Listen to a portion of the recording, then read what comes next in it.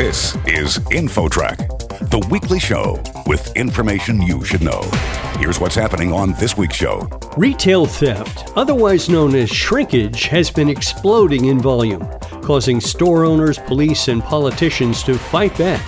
Meanwhile, organized theft rings have made it tougher to control the losses. We'll hear from an expert. It's difficult because so many of the things that we've done to safeguard the vulnerable, to protect the merchandise itself, are ignored or in some cases defeated by these big groups. Then, kids and teens who volunteer have been found to have better physical health and an optimistic outlook on life. Oftentimes, these volunteering events are among others, and there's that ability to have that social engagement, which I think is invaluable. Those two stories and more are straight ahead on this week's InfoTrack. The show begins right after this.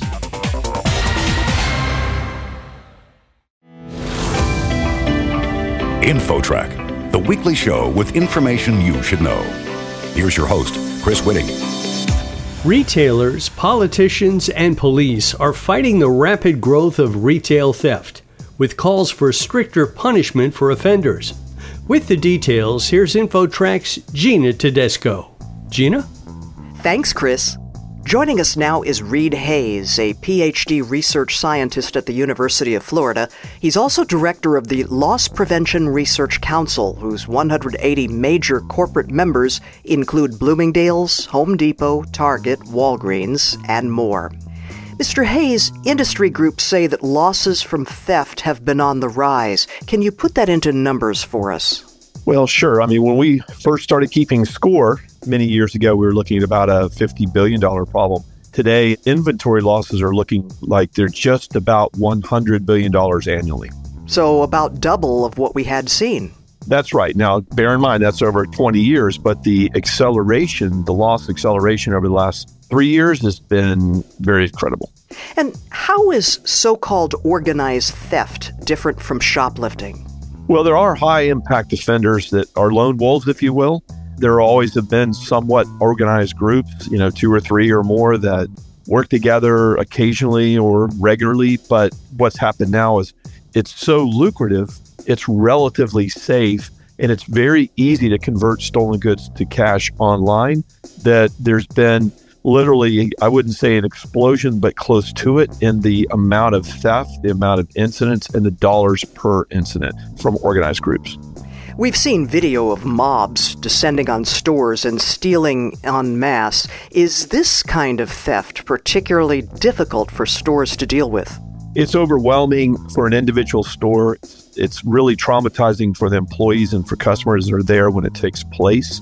It's difficult because so many of the things that we've done to safeguard the vulnerable, to protect the merchandise itself, are ignored or in some cases defeated by these big groups. So that is also resulting in employees not wanting to work there, being demoralized as well. So you're looking at a lot of losses and a lot of sort of psychological damage or harm as well. And is this kind of theft with the mobs, is that principally responsible for the acceleration, at least, that we've seen in the last few years that you mentioned? It's difficult to tell. We're starting to map the organized behavior, or at least the high impact incidents or events themselves, and we're seeing those are much more widely dispersed. So it definitely accounts for a lot of the growth. Now, how much of that is still unclear, early days, but the level is unprecedented. And if the trend does not turn around, how will this impact consumers besides just forcing prices higher? Well, prices are going to go higher, and they already are. The retailers have to invest a lot, if you will, to protect the goods and protect the people in the stores. But here's what we're seeing right now, the ripple effects. You're seeing the individuals that don't want to work in these places, individuals that don't want to shop, or at least after hours when it might be convenient, when it's dark outside, after work, for example. So stores are closing, and that's going to create the most inconvenience and even hardship. And just to buy online is not easy. Millions of Americans don't have credit cards or the transportation that they need to go to more distant locations to shop. So you're going to see ripple effects, and already are, in some of these cities where retailers are pulling out. And with the stores closing, that's not just the inconvenience to the shoppers, but what in general terms is the economic impact to the community? Crime creates instability, and mass crime like this creates mass instability. And no country, no neighborhood, no area, no city that's unstable, unsafe has a long-term solid prospect as far as success. So you're reducing job opportunities, investment in the community.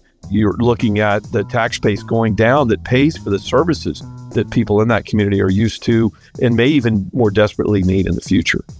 We're visiting with Reed Hayes, a PhD research scientist at the University of Florida. He's also director of the Loss Prevention Research Council. Mr. Hayes, you hinted before about the rise of internet shopping actually helping to fuel the problem of organized retail theft. Connect the dots for us and explain that.